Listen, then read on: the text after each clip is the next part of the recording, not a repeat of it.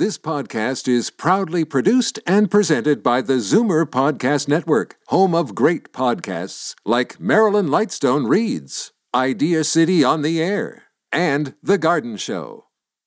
The most memorable interviews and listener calls from the week that was on Fight Back with Libby Znaimer. Welcome to the best of Fight Back with Jane Brown. Good afternoon and welcome to the Saturday edition of the Best of Fight Back from the week that was. We started the week discussing a serious and important issue, amending the law on medical assistance in dying. As of Monday, Canadians can now give the federal government feedback on how best to do that. We've been given 2 weeks to fill out an online questionnaire. But is that enough time, given the profound nature of the questions that have to be resolved? They include whether to make psychiatric evaluations mandatory for all patients, whether to change the standard 10-day reflection period patients are supposed to wait, and whether the doctor or nurse practitioner should be obligated to consult the patient's family or loved ones. The questionnaire is being offered after the Superior Court of Quebec ruled it's unconstitutional to allow only Canadians near death to seek this kind of medical assistance. And the federal Liberals are also facing a tight deadline. If no new legislation is passed by March 11th, the reasonably foreseeable provision in the law will be suspended in Quebec. Joining Libby Znaimer to discuss our Zoomer squad, Marissa Lennox, Chief Policy Officer at CARP, A New Vision of Aging, and Peter Muggeridge, Senior Editor of Zoomer Magazine. CARP doesn't have time to prepare like an in-depth report in 10 days, does it? We'll have to send out a survey fairly quickly, and we will. And then coalesce the results and then bring it back and develop recommendations. It seems very unlikely. So maybe the government is more than happy to just let it slide and adopt whatever the court said in Quebec, And if the reasonably foreseeable provision is suspended, what does that mean? Exactly. Is it a free-for-all? Can anyone obtain it at any time? And I think that that's a real concern, and it ought to be for the federal government. Well, it ought to be for the Quebec government, too. Sure. So part of what, obviously, the consultation is going to consider, access for mature minors, is something that is a hot topic for some people. Obviously, CARP does not have a position on this. We won't be taking a position.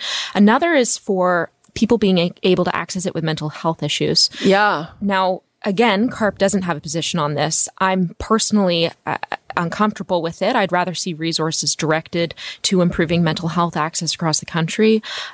There is very limited funding for it, and we know that people struggle to pay for services as it is. Most employers only cover, $500 a year for, psychotherapy, and this will get you 2 sessions with a therapist. So I would prefer, in my own opinion, to see resources directed there. Now, I think the hottest topic of them all is advanced directives. Yeah. So let's say, Joy requests an assisted death, and it's scheduled. And right now, at the time of death, the doctor comes in and says, do you know why I'm here? Yes. Are you comfortable with moving forward? Except typically that's not how it happens. Is someone will come in, they'll schedule it, and then it'll often take a week or two or some time from the point of, making this decision, having all your paperwork signed off on, and then the procedure actually being performed. And what happens if in that waiting period, Joy falls into a coma? Legally, a doctor could not perform an assisted death. So that will be some of the scenarios that the government tries to grapple with as they look to expand. Yes, and it's also the question. I mean, even I think that most assisted deaths involve cancer, but even with cancer, if you get to the point where you've basically in a coma, it's off. Or what about people with Alzheimer's who, one of the ironies with the whole thing is that it can mean that people choose to die before they otherwise would, because they have to be in control of their faculties. But I'm not sure dementia even qualifies as reasonably foreseeable death. So that'll be, you're right. I think dementia will be part of this consultation. Right now, obviously, if you're diagnosed with dementia and it's still early days and you're able to give consent and you can say in that time, I'd like to receive an assisted death, should that person have the right to access that procedure. But then you have to consider, too, there are 7 stages of dementia. So what happens if someone in stage 1 says, I'd like to receive an assisted death once I get to the point where I'm, diapered, drooling, and demented, so stage 7. The challenge there is, in that stage, they can't give consent. Yeah. Mm-hmm. And so that's where the whole advanced directive comes in. It's obviously, it's a very emotional subject for people. And so it'll be interesting to see sort of what the government hears from folks across the country. Do you think that the government will actually tackle all of these issues, in meeting this deadline? Each of these cases are so personal, so individual. And I'm not sure how you can come up with legislation that covers every single possible nuance in this whole thing. And unless you sort of give blanket freedom, or, anytime you're going to make one restriction, someone's going to find that unconstitutional and argue it. And the other thing is they have to take this incredibly complicated legislation and pass it through 3 readings and then royal consent and do it in under 2 months. And with a minority government, again, it seems to me very unlikely that the current time frame is going to allow that to happen. Peter Muggeridge, senior editor of Zoomer magazine. Marissa Lennox, chief policy officer at CARP, A New Vision of Aging. Zoomer Radio's Fight Back Zoomer Squad. You're listening to the best of Fight Back. I'm Jane Brown. So was it just a big screw up, or was there more to it than that? Last Sunday morning at 7:30, many of us were awakened by an alert from the Pickering nuclear power plant, which later was revealed as a false alarm and a mistake. A full investigation is being promised, but Fight Back tried to find out what went wrong. Libby was joined by the minister in charge, Ontario Solicitor General Sylvia Jones, along with NDP energy critic Peter Tabuns, and Ted Grutzner, a former corporate relations and communications specialist at Ontario Power Generation. I, like everybody else, I was awake, but I saw the notice go off, and I thought at first it might have been an Amber Alert, and I was kind of surprised it was a nuclear event.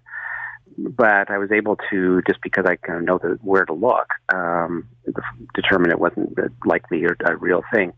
My understanding is it was an internal communication test. It wasn't meant to go public. That being said, like you said, normally in any communications crisis plan, you're going to test and retest and rehearse and do mock emergencies. You do put, this is a test, it's an exercise, a drill, whatever wording you want to choose, because you kind of assume that it could get out by accident, and you want to prevent just what happened yesterday. The other thing I think also that they're going to want to look at from a communications professional perspective is, it was a test, but was that wording they would actually use, because it seemed to raise more questions than it actually answered. And a prime rule of communications theory and crisis communications is you want to make sure people are A, feeling comfortable, and B, know what they're supposed to do, if anything. I'd like to bring in Peter Tabuns. He is the NDP energy critic. Are you inclined to think this was just basically a screw-up? It's important enough. Its consequences are serious enough that it needs to be looked at by an independent body so that we know exactly what happened, and so that we can make sure that in the future, if we have a mistake like this, that people don't have to wait 2 hours to hear that there's an all clear. I mean, there was the initial problem, they sent out an incorrect message, but not having a system in place to correct it very rapidly is extremely worrying to me. When you send out an alert to what may have been millions of people, you're dealing with pretty substantial power. To have not informed OPG that you were sending that out is quite shocking to me, if that is the case. Well, remember, it wasn't supposed to go public. Well, no, I understand that. Yeah. But I'm not defending anything that happened, because I wasn't involved. I'm just saying that if you are thinking I'm just doing a closed system and no one's going to see it, I'm just testing a technical thing, you wouldn't necessarily have to tell others. Yeah, and they should have had text saying this is a test. Yeah. I understand what both of you were saying. Yeah. But the reality to me is that we know all systems can fail, that people will make mistakes, and you have to have systems built in to check those things and to respond quickly. And apparently that's not there. I think we need someone to look into it. There may have been human error, apparently, but what were the system errors such that something like this could go uncorrected for as long as it went? We have to have a system that people have confidence in. Flash floods, tornadoes, fires, nuclear incidents at this plant or any other plant. People need to know when they get the message that this is serious. They have to pay attention to it. They have to act. And when you undermine the credibility of the system, you're setting things up for people to be in danger further down the road. Now I'm going to bring in Ontario Solicitor General Sylvia Jones. Where are you at on this? What's your reaction and what do you think has to be done? First and foremost, as I issued yesterday an apology to the people of Ontario who were unduly made nervous and had questions as of Sunday morning. I've said before, it's not how people of Ontario should start their Sunday, and for that I apologize. That is why I have tasked and directed that Doug Brown, the Chief of Emergency Management Ontario, has launched a full investigation on exactly what happened Sunday morning. Clearly, a test that happens twice a day went out to the public, which was completely inappropriate, made people unduly nervous, and we need to drill down to specifically find out how and why it happened. Anything else you'd like to leave us with? I think it's important for people to understand that on behalf of the province of Ontario and the Provincial Emergency Operations Centre, I apologize for the inconvenience. It should not have happened, and I'm working hard with my ministry and the Provincial Emergency Operations Centre to make sure it never happens again. Ontario Solicitor General Sylvia Jones, along with NDP energy critic Peter Tabuns and Ted Grutzner, a former corporate relations and communications specialist at Ontario Power Generation. You're listening to the best of Fight Back. I'm Jane Brown. Libby welcomed back this past Tuesday our strategy panelists for their first session of 2020. Top of mind were the ramifications of the tragedy of Ukrainian Airlines Flight 752. Canada's investigators are now on the ground in Iran, while we learned early this week Iran has apparently made some arrests in the shoot-down of the jetliner. Prime Minister Justin Trudeau has been offering updates and words of comfort almost daily in the wake of the tragedy.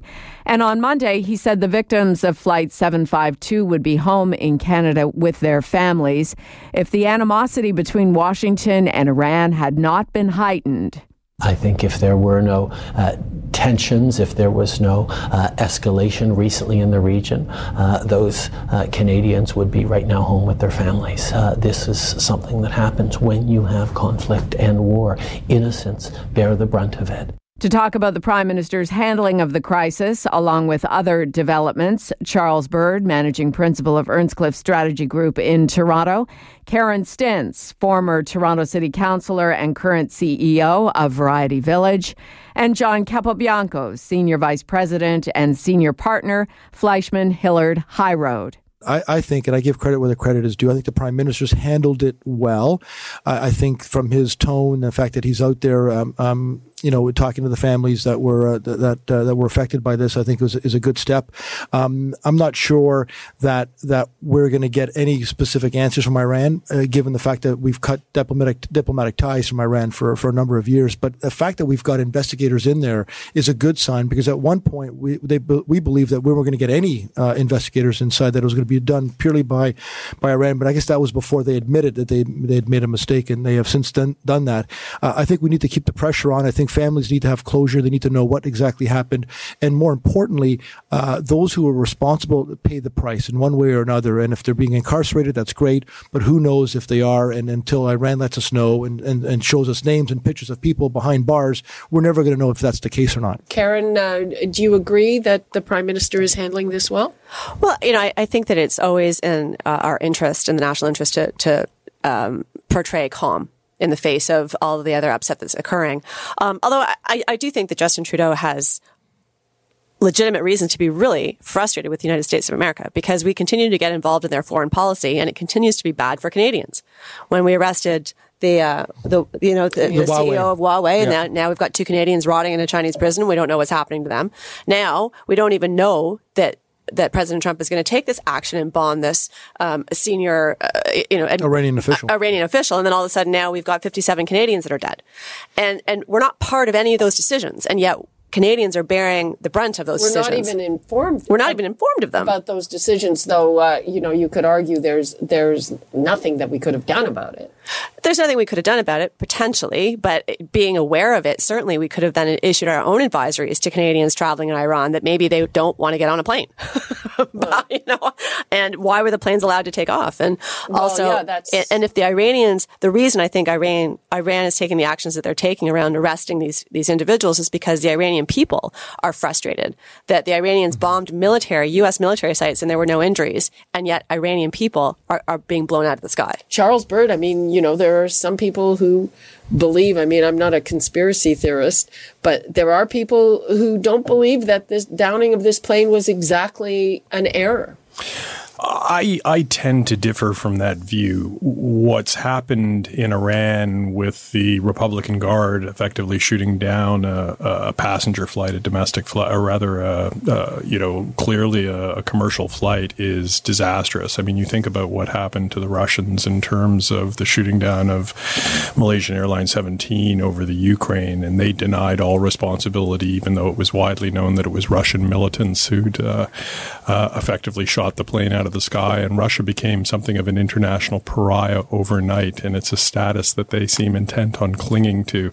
And so I think the Iranians realized that this notion of mechanical problems as being the result, resulting in the crash of the plane just wasn't sustainable. And it's ironic, but one of the motivating factors may have been that Donald Trump may not have shaken them off their position with regards to what happened to that plane, but the International Civil Aviation Organization, which is responsible for commercial travel and international travel, were actually in a position, if Iran had failed to turn over the black box, had failed to be forthcoming in terms of evidence, would have been in a position to cut off Iran's international flights, and likely would not have hesitated to do so, just given the sheer number of casualties. And so it's ironic that an international body may be responsible for Iran's turnaround. I think there was that civil unrest that's happening and the pressure that's been put on from their own citizens, I think, was huge in amount of pressure. But also the films and the data that came back that showed that there's no possible way that it was done anything. And quite frankly, it was a sin to Ukrainians and the pilots and the servers to say that they was a fault that they did. And I think that's causes even more consternation amongst Ukrainians, quite rightly, when there was at least that blame that they were the ones that caused the accident. John Capobianco, Charles Bird, and Karen Stintz, our Tuesday strategy panel. This is the best of Fight Back on Zoomer Radio. I'm Jane Brown. Now to the royal riff and the many questions which follow the Queen's decision to allow her grandson, Prince Harry, and his wife, Duchess Meghan, to live in Canada part-time while becoming financially independent. What does that mean for us as Canadian taxpayers and any financial costs we may have to incur to ensure their security? And what about their immigration status? If they're not visiting royals, do they have to become landed immigrants like everyone else? To find out, Libby was joined by Richard Kurland, a Vancouver-based immigration lawyer, along with security expert and commentator Ross McLean. What happens is we have Canada, as all countries do, have an international obligation to protect internationally protected people. That's why we've got everybody has embassies when they do state visits. If it's the head of a government, a head of state that comes over, there's a requirement that the host country that is there provides security for those people that is adequate to protect them, where they're living, where their transportation is, and where their meetings are. So generally speaking, if the Prince Harry and Meghan were to come over doing royal business on behalf of the Queen, who's the head of state, they would typically have security provided by the RCMP and local police for doing things. However, with this new kettle of fish that we're having here, the question is, are they over here working for themselves or for the Queen? In which case, do they meet the definition?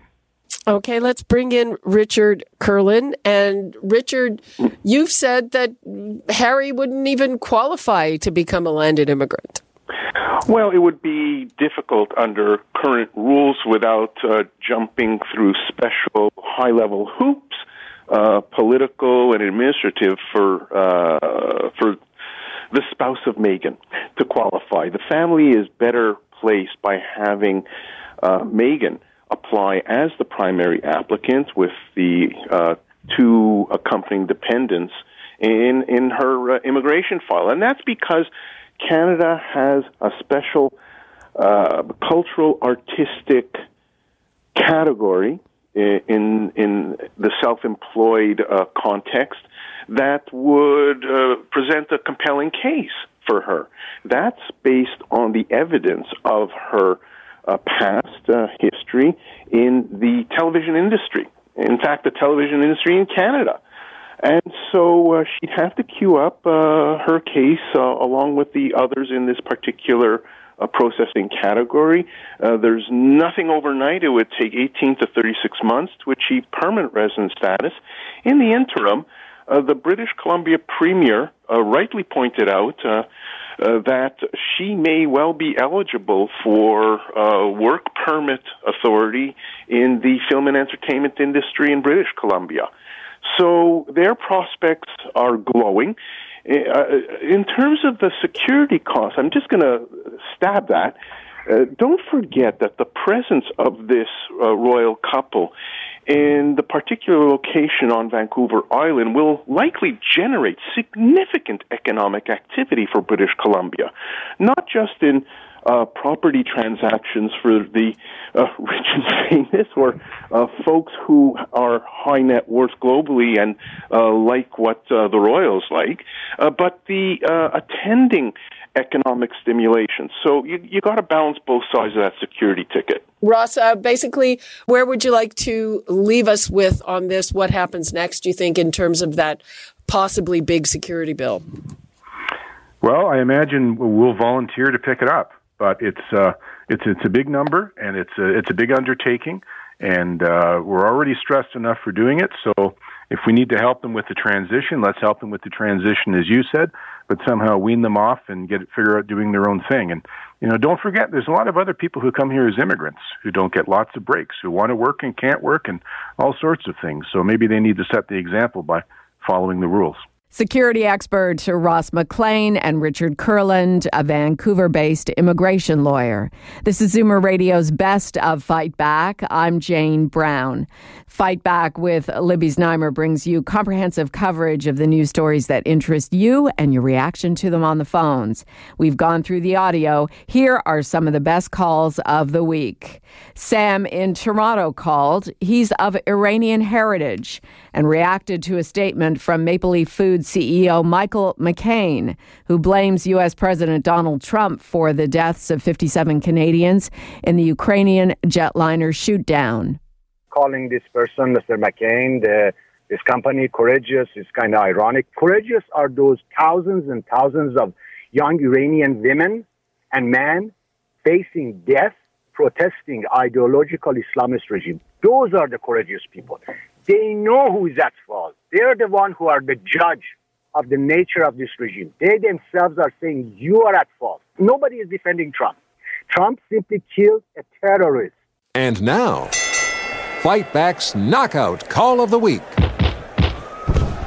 There were a lot of great calls this week, but the winner of the Fight Back Knockout Call of the Week comes from Jane in Mississauga, who told us her very personal story of assisted death. My husband passed away a week ago. We found out about the MAID program, and it was perfect for my husband. He had been dealing with very rare heart condition, and he was getting to the point of really suffering, and he had talked to his longtime 40-year family doctor who totally agreed with him. My husband was 91, very sound mind, very sharp, knew exactly what he was doing, and was just so pleased. He said, "This is for me." It couldn't have been more peaceful, and to me it's been like helping me with the grieving process, because everything we were able to plan together. And I hate to think that 2 weeks is all that people are going to get to comment on this, because I don't think most people even know it's available to begin with. That does it for today's Best of Fight Back on Zoomer Radio. If you'd like to qualify for the Fight Back Knockout Call of the Week, phone us noon to 1 weekdays at 416-360-0740 on Zoomer Radio, AM 740 and 96.7 FM in downtown Toronto. Or if you have a comment, email us at fightback@zoomer.ca and follow us on Twitter at FightbackLibby. I'm Jane Brown. Join me again at the same time tomorrow when we'll round up the rest of the Best of Fight Back.